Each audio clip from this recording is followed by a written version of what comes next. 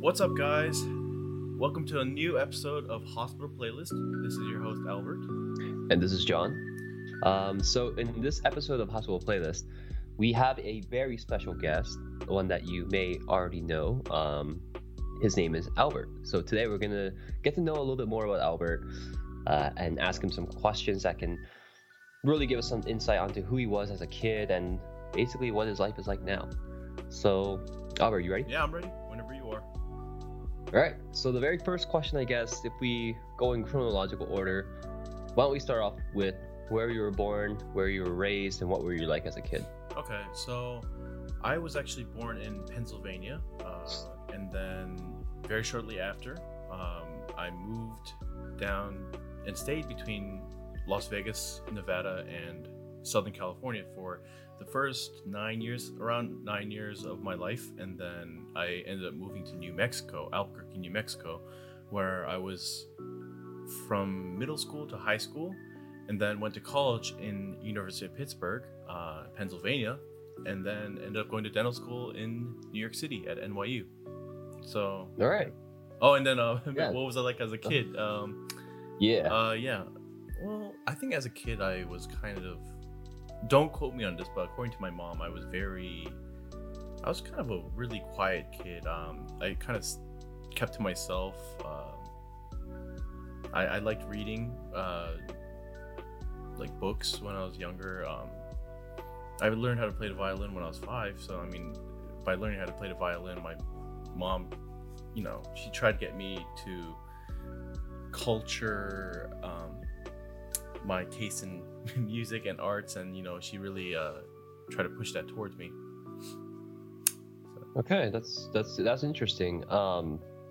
So you first, I guess, started getting a fascination in music, and how did you actually end up choosing healthcare? I feel like if you got into music at such a young age, you'd probably want to, or maybe you would have thought of becoming a musician at some point in your life, right? Right. Actually, so I honestly wanted to become a musician when I was younger, but I had a violin teacher who persuaded me, or more like dissuaded me, from not going in that field, because he once sat me down and said, "Albert, I'm going to tell you this in the nicest way possible.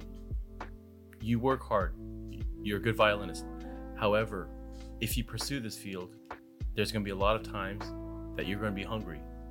And my mom was actually a classically trained musician as well. I don't know if I mentioned to you, but she told me the same thing as well. And she told me, I think you should find a career field that will, give you a nice, stable financial opportunities, and then you can use music as a creative outlet later.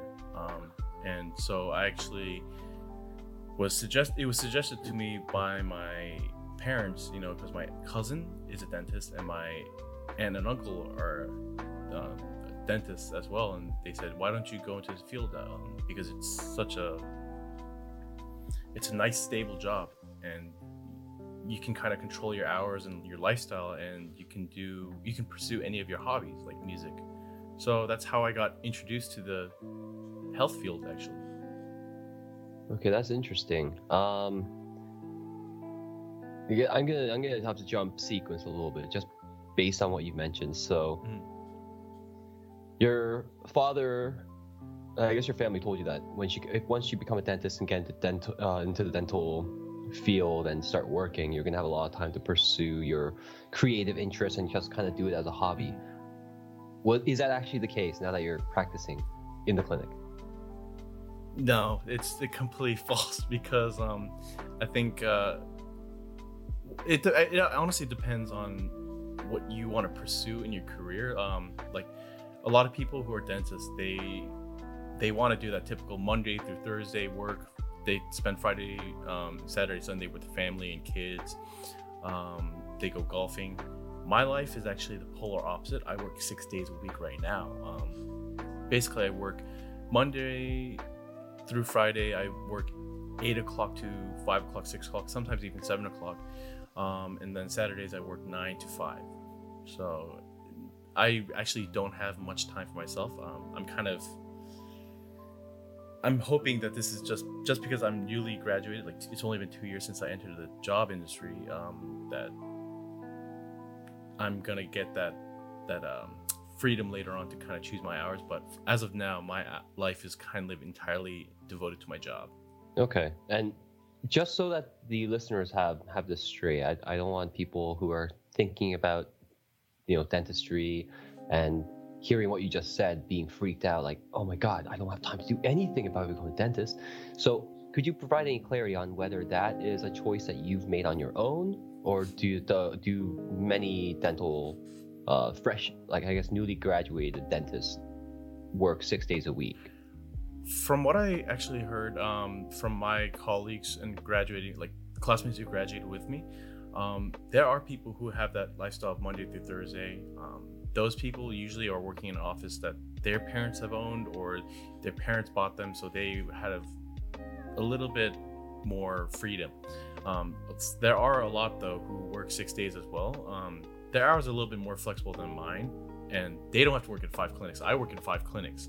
So they kind of stick to like 1 or 2 at most. But a lot of people, especially when we graduate, we have so much student loans that a lot of us are trying to like find a way to pay it off. And the only way we can really pay it off is with a nice stable income. So, which is working. Okay. I mean, yes, I'm pretty familiar with student loans myself. I guess, so you mentioned that you were working at 5 different clinics. Mm-hmm. Right. Based on the people that you know and based on your research, what is the average number of clinics? Like if a dental graduate decides not to pursue residency and they don't start their private practice immediately and they start working as an associate in different clinics, typically how many clinics do they work at? Because I feel like 5 is a extremely large number. You're probably like one of the outliers working at 5 different clinics. It's like 1 different clinic a day, basically. A day per week. Almost. And it actually used to be 6 clinics, and then I got it cut down to 5. But I think it depends. Like, so in dentistry, there's also corporate field and there's also private field. I work in a private office, but the private offices, it's 2 main like head doctors, and they own 6 practices. You're not going to find many private practitioners who kind of have that business model. Corporate's a little bit different. Corporate, they have like branches in every county all over the US. For people I know in corporate, they typically stick to at most 3, 2 at best. But in private, if like you're working for a small private clinic where it's like 1 or 2 doctors and you have like maybe 1 or 2 columns each doctor and maybe like 3 hygiene columns, you probably only work in 1 office, and that's still more than enough. Okay, I guess pardon me if I'm being naive. So if for corporate clinics, there's a lot of different, I guess, branches or different offices in different locations, right? That's what you kind of mentioned. Mm-hmm. So if someone is working for a corporate clinic and they're working at 2 or 3 different clinics, those would be under the same corporation, just at a different site. Exactly, right? Exactly. So like when they pay off the money or like taxes, it's like any type of paycheck is, let's say, the biggest one in the US is called Aspen Dental. So their company is probably like Aspen Dental LLC or something like that. So it's a single source of income. But for me, I work in 5 the clinics that are each independently operated. So my taxes come from like, I'm not gonna say the corporation, but like different branches. So I get taxed a little bit. It's a little bit more different. Yeah. Okay. Yeah, I feel like the corporate clinic route would be the situation for a lot of graduates who need a work visa. Right. So you were born in the US, you are an American citizen. Finding a job and working for multiple employees, I think, would be a little bit easier. But in certain, I mean, I'm not familiar with every single visa, but I would imagine that there are going to be some challenges with having a number of different employers like you do if they are a legally working foreign national. Right, that's true. That's why corporates, even some private offices, like even my own, offer dentists like a working visa. That's why a lot of people do tend to go to bigger companies or bigger private offices, because those offices can sponsor like foreign international students. And then it depends on per state, but I know a lot of corporations, you have to work for them at least 2 years. I've heard from some people, don't quote me on it, they had to work for corporate at least up to 4 years, and then before they could qualify to get that green card. So a lot of people definitely. I went to school at NYU, and we have a lot of Canadian students. And Canadian students it's because it's so hard to enter the job field in Canada. They try to stay in the U.S. and they ended up going into corporate to get their work visa and green cards eventually. Yeah, I'm Canadian myself. Didn't go to dental school, but yeah, it's tough. It's tough. For medicine, it's a little bit different, but yeah, I mean, just work visas in general in healthcare, it doesn't make it any easier compared to other jobs. So I thought I'd ask that. I know it's not something that you're too familiar with, but you'll be able to provide a bit more insight than I could on the field, especially for the dental field, right? Okay, cool. So we're kind of jumping all over the place, but I just want to backtrack to when you were a student at NYU. Okay. So you mentioned, you kind of mentioned this previously, and I know we talked a whole bunch. I was there. I saw you while you were a student as well.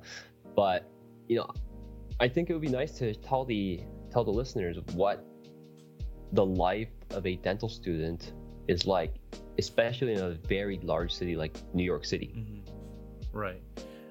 In New York City, there's a lot of things you can do. There's a lot of places to eat, to go out. You can, honestly, because New York City in that northeastern region, if you want to go on a day trip, you can go on a day trip by taking the Amtrak. Some people go on trips everywhere. Honestly, it boils down to what kind of student you want to be and what your professional aspirations are. There are some people who say, "Oh, I want to specialize." They have that decision since the first year of school. And those people, they tend to be more bookworms or do a lot of externships, internships, what's it called, hospital rotations, especially if they want to go into oral surgery. But for me, I was always interested more in the field of general dentistry and digital dentistry, and so I use my time a little bit differently than other people. So my testimony is a little bit different from what many others may say. But I guess back to the main point, my lifestyle was very, I think I like to say that I had a lot of opportunities to make a lot of good memories. So for me, I devoted the weekdays to schoolwork, basically. School classes are from Monday through Friday. We had at least one exam a week back in the day. Because our school didn't follow a block schedule like many other dental schools did. So I devoted my weekdays to just studying. Friday nights, I would usually go out and meet people or drink with you and and a couple of our other friends. Saturdays, I would usually start studying. Sometimes, in the morning, it would be I always woke up at 5 a.m., 6 a.m. So I would start studying. By choice? Yeah, kind of by choice. I actually don't sleep that much, so I would wake up, start studying from 7 a.m. or 8 a.m. depends on how urgent I felt, and then up until 4 p.m. I'd study, and then go out, do some more activities or meet people, go on dates, and then come home by 12. And then Sundays would be wake up at 8, go to church, come home, or go to the library by 3 p.m. and then study until 1 a.m. Sunday night. And that's just kind of how my life was, my lifestyle was. Okay, and that was pre-rotations, right? Before you were actually rotating in the clinic.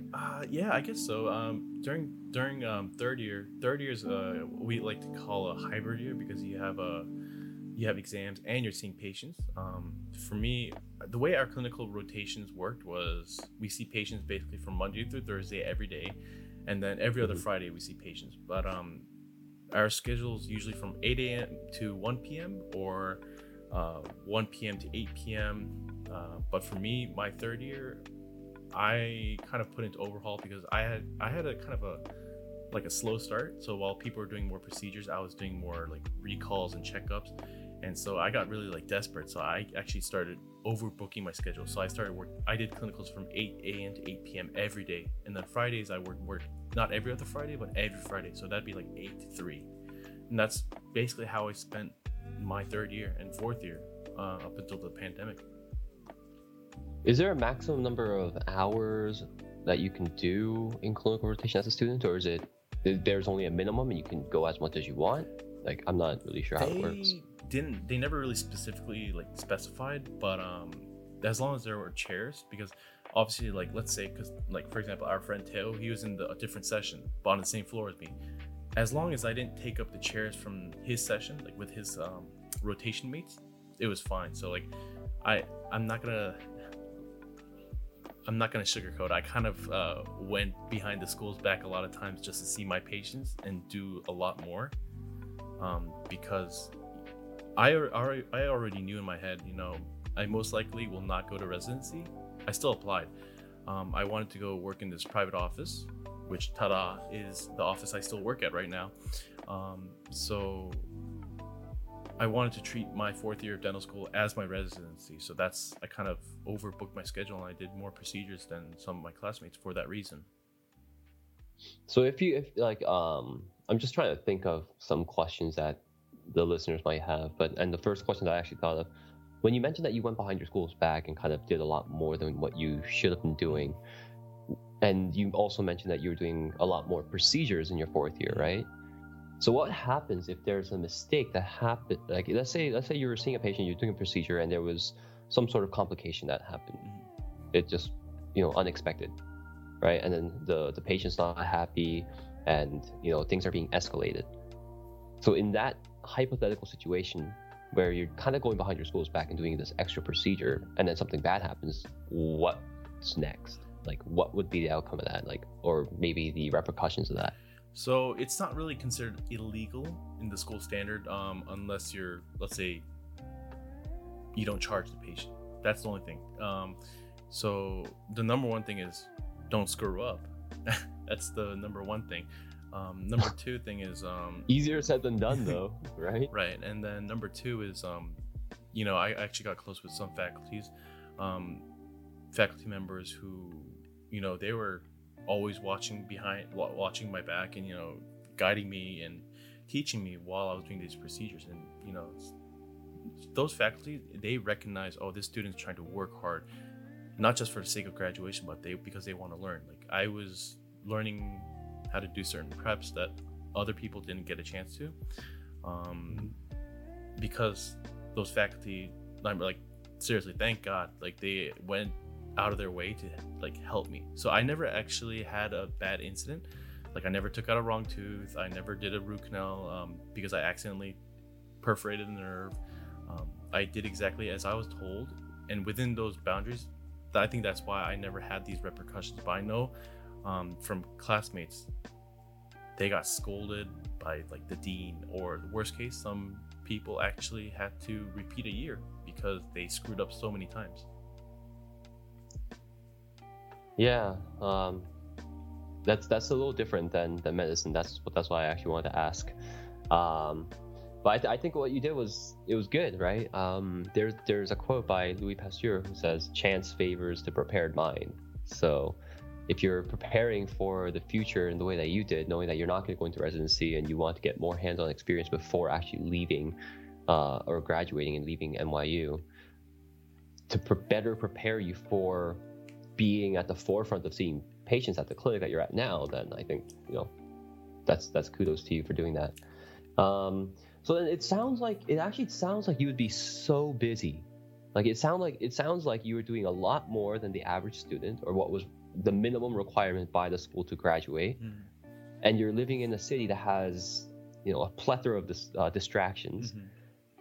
So then how did you manage to balance dating and doing all the work, and at the same time you were meeting me and the group of our friends at like every single weekend, right? So how did you squeeze all of that into just that weekend that you had for doing non-dental related things? So I definitely cut back on sleeping. That's one thing. So for me, dating is kind of I actually never really dated until I got to dental school. So I graduated college when I was 21, entered dental school when I was 22. So up until dental school, I went on a couple like dates, like one or two at most. Once in college, once before college. Um, but I never was really interested in dating. But when I got into dental school, I don't know, that nature calls, I guess. I kind of realized, oh, like I'm in a professional field and I don't have any experience with this. So my mom, she told me, hey, look, Albert, when you're going into this field, you're gonna want to know you're gonna want to know what you like and what you dislike in a partner and in a relationship. You got to find out. And so I said, okay, you're right. I mean, it's logical, right? I don't want to be one of those socially awkward people who ends up marrying the wrong person and just lives miserably. So that's what I did. I exactly did that. I went on a lot of blind dates, like 소개팅s. I got introduced to a lot of people too. Some networking stuff, opportunities came and presented itself. And, I also use dating apps a little bit too. But managing, it was actually really difficult, especially whenever we met. Because John and I, when we used to meet with our friends, our nights were typically we would eat dinner at like 9 p.m. or 10 p.m. and then we would drink until like 3 or 4, and then waking up at 7 a.m. the next day or 8 a.m. the next day. I mean, but honestly, like I said, it was, if you want to work hard, you also know how to play hard. You got to enjoy your life too. So I think that kind of met my mindset. Mentality was what kind of allowed me to have that opportunity. Yeah, it's like equalizing pressure, right? The pressure from school you need to have some sort of outlet to release the steam, so to speak. Right. Okay. So then you mentioned dating apps, and I know like these days dating apps are, who doesn't use a dating app Right. if they're looking for a partner, right? I think dating apps have become so common, and this is like, everyone knows this already, that 99, I would say very confidently, 99% of all people who are seeking a partner use dating apps. The 1% are the very few people who are like still totally against it for whatever the reasons they have. But what I'm curious about is, if while you were using the dating app, did you end up ghosting them more, or did they and the girls end up ghosting you more? I would actually say it's about 50-50. Well, it's not like I was trying to ghost them, but like obviously there are people that really work, that vibe well with you, and there are people that flat out don't. My justification for why I ever ghosted someone was because I'll be very straightforward and honest. There are a lot of people that I met. Most of the people I met were Korean, right? So there's some who are KAs, like Korean Americans like me, or they're like second generations, or there's some people who are straight from Korea. And I've had multiple instances of people saying to me like barely getting to know them, like they would tell me like, oh, I'm actually looking to get married soon, I'm on a visa, and I want to get a green card. There were some people who were very vocal about that, and I think hearing it once, let's say I went on 10 dates and I only heard it once, I would say, oh, that person was an outlier. But in 10 dates, if I hear that like 3 or 4 times, it's like, oh, this is actually pretty common. And I don't know, John, we had talked about this a couple of years back, or pretty recently too. You have friends who know people who do that, both men and women, who would actually actively go out and try to meet people, not for the sake of like their personality or their jobs or just none of the typical stuff that we traditionally look for, but instead would find out first, like, does this person have a citizenship in the US, right?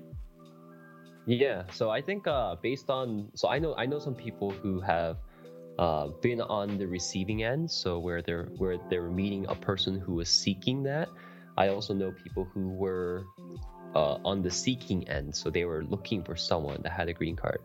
And based on what I've seen over time, there seems to be like a trend. So in the earlier stages of their, like, I guess if they're, most of them would probably come as students, right? So in, I don't know, like the earlier stages of them being a student, they would focus on, the priority would be, you know, like likability and personality, or compatibility. The next would be perspective. So what kind of job are they going to have? And then the last one, if even, would be like what's their status in the United States. But over time, when they're getting closer to the end of their education, to when they're going to graduate, and they are now like, you know, they're not able, the job market's tough, right? So you're not able to find a job right away. But then they can't stay here because they don't have, like, you know, legal status. That's when their preferences change. And for some, it kind of goes a little extreme, where the number one priority that they're looking for, the number one thing that they prioritize in someone that they're looking for, is what's their status? Like, do they have a green card, or do they have citizenship where I would be allowed to legally stay? And then the, you know, the cherry on top, or the icing on the cake, would be, are we compatible, like personality wise, and what job do they have? Like you know, those two would go back and forth, interchangeable depending on the person. But yeah, I mean, it's insane. I think that's pretty crazy, to be honest. I've had personal experience with people asked me if I was born here, because, you know, my Korean isn't super fluent, right? So they're talking to me, they're kind of like, oh, he sounds like he's you know, like a second generation Korean that was born in America. Kind of right. Not born in America or Canada. I was actually born in Korea, but I moved at a really young age, and I am Canadian, so I'm not American. So I tell them exactly that. Then, you know, a few of them actually would ghost me, and I just didn't care. Right. Initially, you cared though, right? When you first, you were like, nope. Really? No. Yeah, I mean, if that's what they're looking for, I don't want anything to do with it. Like, even if I was an American citizen and someone said that, like, if I had thought we were completely compatible for like the 1 or 2 days that we were talking to each other, or whatever, or until she, like, you know, pops that question, I guess the timing of when she asks it and how she asks that question would really either turn me off and make me just not want to speak with her again, or, I mean, it's so case by case. But in generally, if they ask that question within the first week of just getting to know each other phase, then I'd probably be like, yeah, no, I don't want to see you anymore. Just seems like you're kind of like a taker and not really someone who's, yeah, I'm not really looking for a giver. I'm looking for someone that's wanting to start like some sort of partnership. Right. But this is not a partnership. This is someone that's trying to infiltrate like my company, so to speak, and become like a partner. Like, I'm like, no, I don't want any of that. Yeah. How about you? Like, so you've heard that like what, I'm guessing that you've heard it quite often for you to be mentioning now. Is that something that made you kind of not want to talk to them as well, or you didn't really mind? I think the first 2 or 3 times, because the first time it was just like, huh, that's a very unique like question. But was it a total turnoff? Well, when it first happened, I didn't know what it was. I didn't know what to. It's kind of like, it's kind of like when you try like a new food. You're just like, huh, this tastes very interesting. That was the feeling I had. I was like, oh, this is very interesting. I've heard stories like this. I never had anyone ask me this before. And then I didn't think much about it. And then after 2 or 3 more times hearing that, I was just like, wow, this is actually a pretty common thing.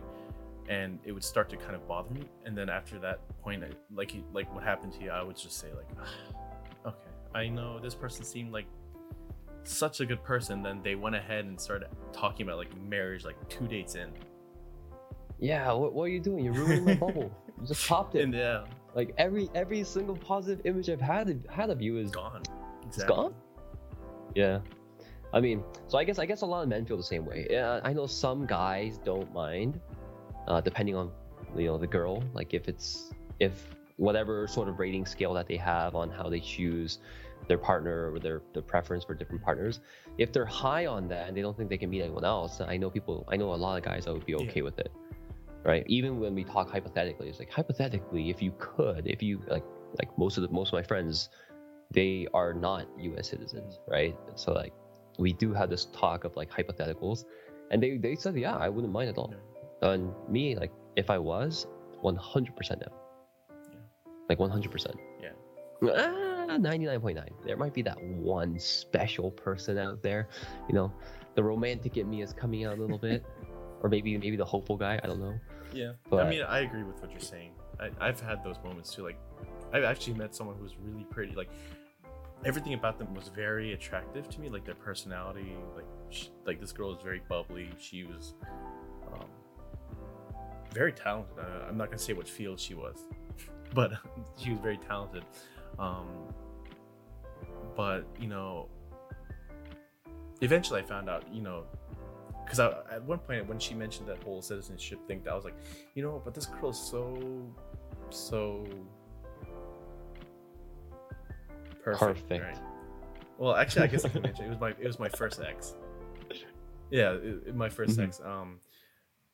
And at that time, if it's your first ex, I can totally agree. Like, a lot of people think like it's the first time kind of feeling all those romantic feelings, and you just think that the person is perfect no matter what they do. Like they could literally throw a dog out of a window, like or something bad, and you just be like, oh my god, it's okay. It's because it's her.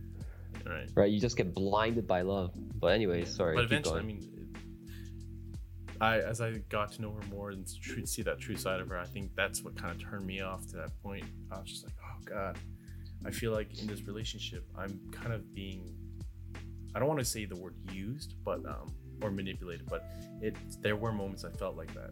Like I felt like you were taken advantage of or taken granted for. Okay. Oh, that's interesting. I don't want to like ask you too many questions about dating because we're gonna have a little segment on dating, so I don't want you to reveal too much. But I think a lot of I potentially think that there could be a lot of people who are interested. Top 3 things that you look for in a woman. Top 3 things. Go. You have 5 seconds. Okay. First of all is her relationship with her family. Second thing is same like life ethics, beliefs, and of course values, like family, religious, whatever values. They have to. They don't have to be 100%, but online with me, like similar to me, and of course, they're like physical like attributes. Like, is she pretty to me? Like, I'm not expecting to like date or marry someone who's a model, but of course, I want her to. Even though other people would say, Albert, why are you dating her? She's not attractive. As long as she's attractive to me, that's all that matters. Yeah, I mean, beauty is in the eye of the beholder, right? So if you find them attractive, that's all that matters. And hell, you know what? I'm an extremely jealous type, and I completely agree with you. If I find someone attractive, I would want no one else to think that she's attractive. Yeah. I don't know why. Call me greedy, call me jealous. I don't care, but it would make it would put me at ease knowing that I am the one person that finds this person attractive, right? That doesn't, I mean, like, we'll talk about that later. But okay. Yeah, I was just curious because I don't think I've ever asked you that question. I don't think I even knew the answer, and we've known each other for a while. So, all right, cool. But like, let's just go back to career. I want to focus a little bit more on career. So, you're working at 5 different clinics, previously 6. You mentioned that you train a whole lot to be ready to be in the clinic, to be facing the patients, to do all these different procedures. So I guess one thing I'm curious about is if you can describe just a typical day at any one of your clinics. Just a typical day. I know like every day may not be the same, but there must be something that happens more regularly that you can talk about, right? That where you can kind of generalize it. So for me, when I wake up, it's always the same routine. Brush my teeth and like brush my teeth and take a shower. My God, have you seen that movie American Psycho with Christian Bale? Yes. Who hasn't? I was gonna start doing that routine, but no. I shower, brush my teeth, make a cup of coffee. Sometimes if I like went to Costco, like I have some bread or like breakfast stuff lying around, I'll eat that, or like I'll just skip it and just grab an apple or something. Some of the clinics I work in are like 15 minutes from home. Another one is an hour and a half away from home. So when I'm driving, just either listen to music or I call some people or listen to podcasts. And then when I get to work, listen to podcasts. Exactly. That's important. Exactly. And then I go do my work. Sometimes I work through lunch. Sometimes I have lunch, and then after I finish work, it means there are some days where I don't see many patients, depending on the clinic. Some days I see, like, I think the most I've ever seen was 24 patients in one day, like active patients, not even just hygiene, just back to back to back to back to back to back. So the day goes by pretty fast, and then I come home. I used to cook a little bit, but nowadays I'm so lazy. I have this meal prep thing delivered, or I just pick up food on the way home or have it delivered. Most of the time these days it's delivered because I'm so tired. And then that's around that time I shower, and then I just kind of relax in bed. And then lately, like John and I, we started this, like you and I, we both started this podcast. So at night I just kind of slowly devote myself to the podcast. And then whenever I'm in bed, which is usually around 1 o'clock or 2 o'clock, I kind of just read some literature, like science articles, like regarding like dentistry, that I'm passionate about, and then just go to bed. And then that's how I spend my Monday through Saturdays. Okay, all right. That's it sounds loaded. Like you didn't really go into too many details, but it sounds like it sounds like the day goes by really quickly.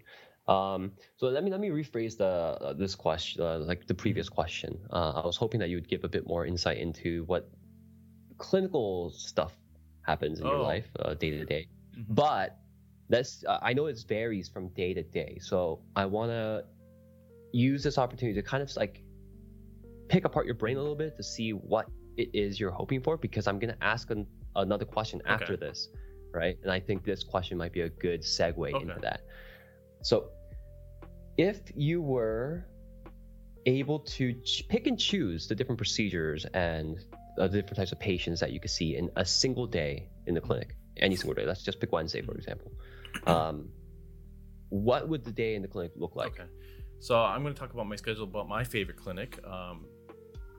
So in this clinic, let's say 8 o'clock we start.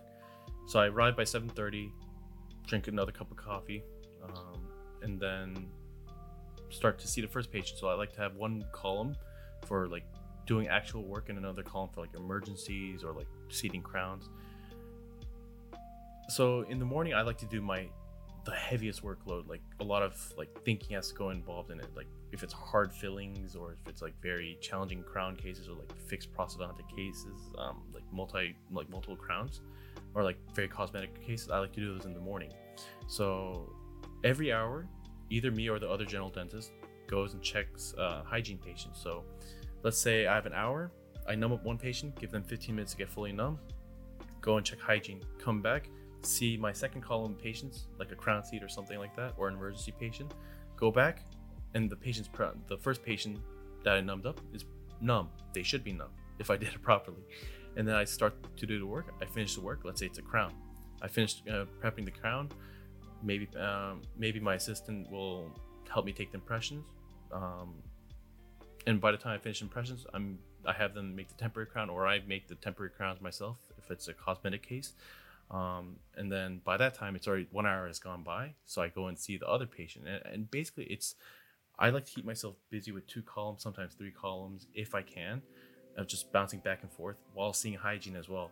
So, I mean, that's how it goes from 8 o'clock to 1 o'clock usually. And then if I'm... Wait, I just want to pause right there before you go into the second half of the day. So then when you say like the more difficult cases, you want to get it done before, like early in the, like you want to tackle those first. You mentioned that a lot of thinking is involved, but I'm also wondering if those difficult cases would be physically strenuous.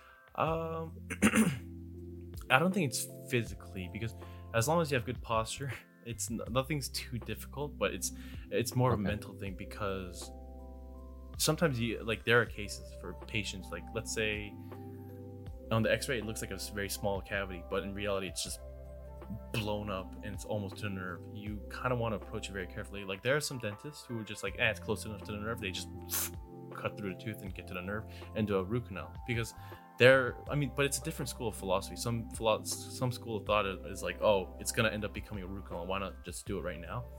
But the way that I was trained by my boss is, let's say there's even that 1% chance this doesn't need to be a root canal. why not try to avoid a root canal first, and then if you have to do it, you can come back and do it.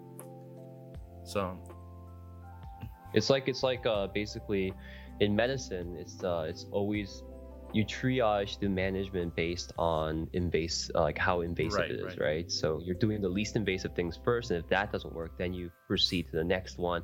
Because like if I have a tummy ache, like I'm just trying to use an analogy that some viewers, I guess, who are not in dental but more so towards med, if you go in with a tummy ache to see a doctor, they're gonna give you the least invasive thing, which is medicine, and then maybe later on they'll do some imaging, at maybe like endoscopy, maybe, but they're not going to be saying, hey, let's just send them to the OR and do an exploratory laparotomy. Let's see what's going on in there. Play around with your guts, move everything around. Is there something? I don't know. Like, no one's going to do that. So I think that approach is, I can totally agree with that approach. I'm not a dentist, but if I was getting my teeth worked on, I would want my dentist to be a little bit more preservative than trying to like destroy everything and just try to fix everything in one go. I don't care if I go twice or 3 times or 4 times.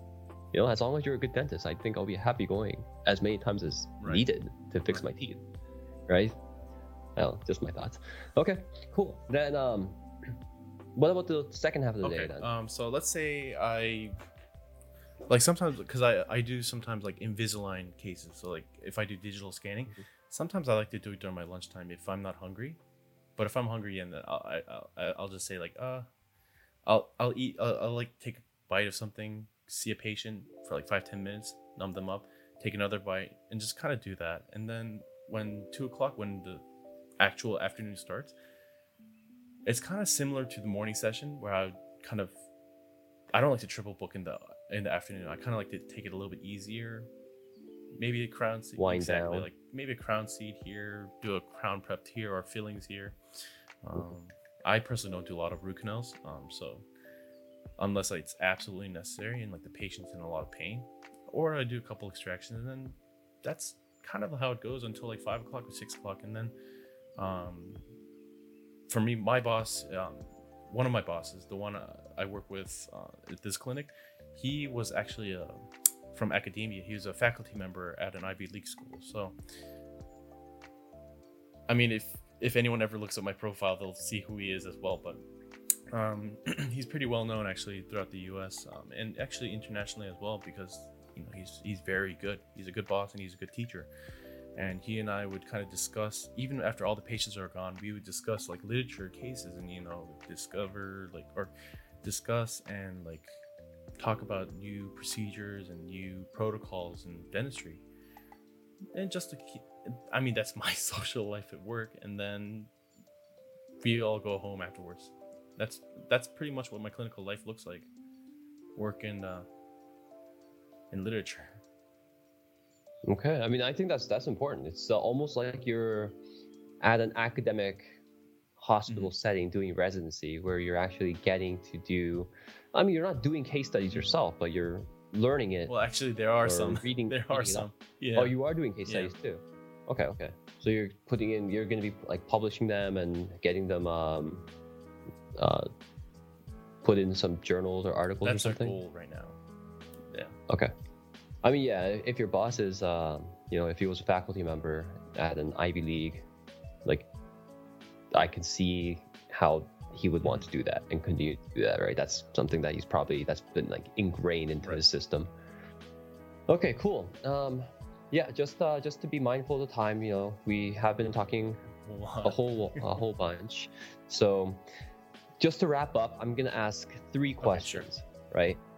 So I told you like my previous question was to segue into this one. So I was wondering about what your ideal day would look like, because I think that will give us a good idea of what your future plans are, or what your goal is. Okay. So my day for an ideal day. Well, I think the day I described in my clinic, that one, I actually like that schedule for that clinic. Instead of working at 5, ideally I'd like to work at most 2. Even 3 is pushing it. Just sticking to 2 clinics, having this type of very rigorous schedule. Maybe making it from 8 to like 4 would be better instead of like 8 to 6. just so that I can make it in home and eat dinner before like 8 p.m. But I think that's the lifestyle I described the past couple of minutes. That pretty much sums up perfectly what I like in a work setting. I like being busy, but I'd like to work 4 days or 5 days, not 6 days. Okay, that's like the immediate future. Then what about long term? Oh no, even like 10, thinking- 15 years from now, I would really love to just work 5 days like that. Okay, yeah, 5 days, but as an associate in different clinics, or would you like to maybe own your own practice? Definitely, I want to, in 3 or 4 years' time, I still have a lot to learn. So when I feel like I'm competent enough, then yeah, I would like to own a clinic. Obviously, owning a clinic is not just about being a good dentist, a good empathetic and caring dentist. It's about being a good businessman as well. So in that aspect, in business, I still need a lot more experience and exposures. And when I feel like I am competent, yeah, I'd like to kind of run my own clinic or buy a practice and then run it in this fashion. Okay. Second last question. I told you I had 3, right? So the second last question would be,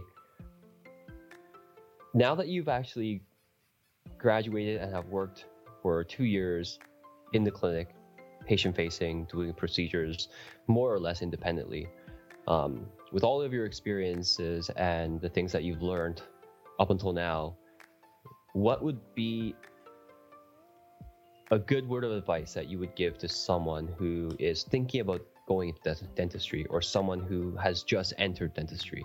It's funny that you asked this because I was interviewing someone who wanted to go to dental school, and I told him this.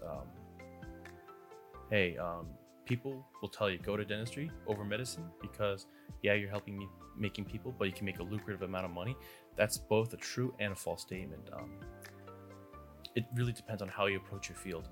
If you really are doing this for money, I would not advise it, because if you want to make a lucrative amount, you have to work a lot, like a crazy amount, and your personal life balance might not meet the expectations of your personal life, personal work-life balance. So the main thing is, do not do this for the money. Like, don't go around chasing the money and like thinking that money is everything, because it's not sustainable. Eventually you're going to get to a point where you're burned out.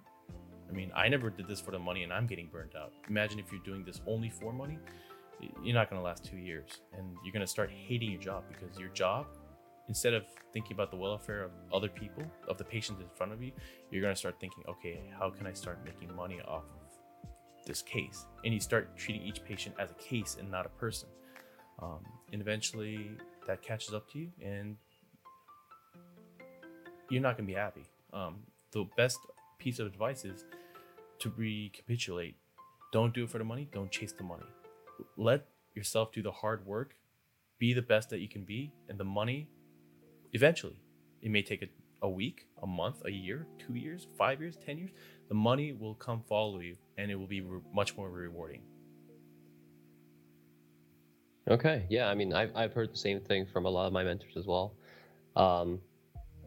I know like one guy, he was like an orthopedic surgeon, and then he left orthopedics and went to become a investment banker analyst for biotech or something. I don't know, something like that. I mean, they make a lot of money too, but I mean, compared to orthopedic surgeons, probably not. I guess it depends on the practice, but so yeah, I think that's good advice. The very last question that I want to ask you is, give some tips on how to get whiter teeth. Whiter teeth? Oh, okay. Yeah, it's a personal question for me, because I've been trying to get my teeth whiter. It's not really working. What can I do? Well, the first thing is, if we start from conservative, you can do like using whitening toothpaste. But basically, the whitening toothpaste has little microscopic glass particles. What that does is it cleans your teeth like whiter. Once we publish this on a podcast, people won't see my air quotes, but basically it means you're wearing down your teeth until it looks whiter. Another thing is, like Crest whitening strips. That's conservative, and because regardless of what you do, you will feel some slight sensitivity, but it's much more manageable. Another way is going to the dentist's office, doing the in-office or take-home tray bleaching, and the in-office bleaching is of course the strongest one, but patients do always complain of mild to moderate sensitivity to cold. And then after that, let's say you whiten your teeth. The best way to keep it not getting stained again is avoiding certain foods that will discolor your teeth, like strong colored food like coffee, black coffee, really leafy greens, because after you bleach and you start eating that, within a couple of days your teeth are kind of back to where you started. So it's not worth it. So there's nothing you can really do except for those in-office or take-home methods and oral hygiene habits and managing it through dietary. Yeah, sounds to me like you're telling me to give Exactly. up. So... That's exactly what I'm telling you to do. I mean, I think it's important to do all of that just regardless. But what I was thinking is that no matter what, like I drink coffee every single day, right? I drink cola or Coca-Cola, Pepsi, or any sort of cola like pretty frequently. I wouldn't say I'm too heavy on the leafy greens, but I do eat my fair share. So no matter what I do, regardless if it's healthy or not, it seems like my teeth are just always going to be discolored. So, but that's when the in-office visits are gonna pay off. So, I feel like, all right, sweet. Well, I think that about concludes our show about getting to know all about Albert. Albert, do you have any final things that you want to say that I might not have asked or you might not have had the opportunity to say? I think that pretty much covers everything. I mean, you asked pretty comprehensive questions, and I think this podcast episode will definitely help people get to know more about who I am, and maybe whenever I tell future stories or other experiences, they're able to put themselves in my shoes. So, thanks for the questions. Yeah, and thanks for the really detailed answers. I think the listeners will appreciate that, especially those who are trying to understand or get more information on what it is like actually being a dentist, what to expect immediately after graduating. I think it was really insightful, and there's a lot that can be learned from what you just shared with us.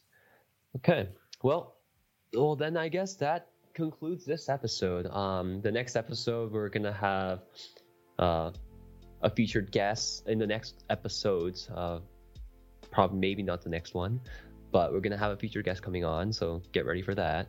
And we're also gonna get to know all about me. And Albert's gonna take the chair and get to ask me a whole bunch of uncomfortable or comfortable questions. I'll leave it up to him. Expect uncomfortable. We're gonna dig deeply into John's psyche. Yes. That's I love feeling uncomfortable, so bring it on, man. All right. Well, anyways. Well, thanks for tuning in, guys. If you have any questions, hit us up on any of our social media channels, and stay tuned for the next episode. Thanks for listening.